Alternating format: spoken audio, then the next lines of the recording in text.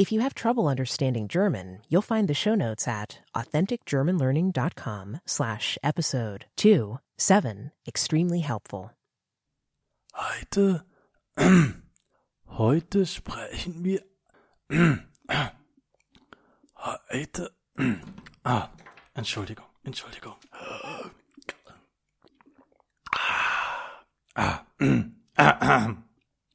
Okay.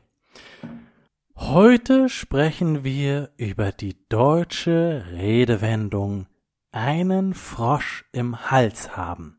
Was bedeutet einen Frosch im Hals haben?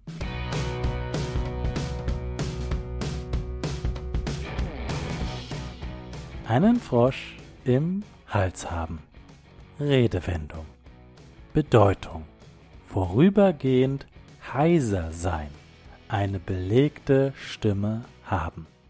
Beispiel: Ich muss mich mehrmals räuspern, denn ich habe einen Frosch im Hals. Ist dir das schon einmal passiert? Du möchtest sprechen, aber du kannst es nicht. Deine Stimme ist sehr leise. Das nennt man heiser.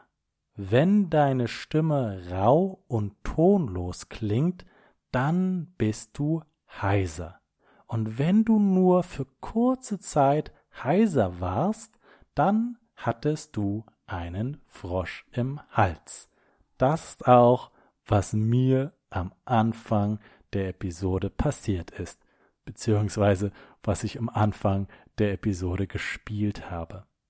Die Metapher ist ein bisschen ekelig, aber man kann es sich sehr gut vorstellen. Da ist ein Frosch im Hals und man kann nicht sprechen.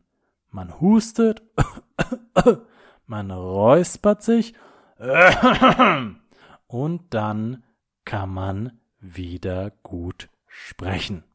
Wenn du eine Rede oder eine Präsentation halten möchtest, dann ist es eine gute Idee, dich vorher zu räuspern.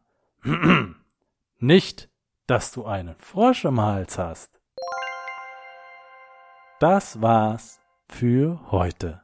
Ich bin Marco, dein Deutschlehrer und Mitschüler des Lebens. Mit der Hilfe der Gemeinschaft wirst du die deutsche Sprache meistern. Bis zum nächsten Mal. Bis bald. Thanks for listening to this episode of the Authentic German Learning Podcast. Please subscribe to get more awesome episodes. Go to authenticgermanlearning.com/free to learn how you can learn German while having the time of your life.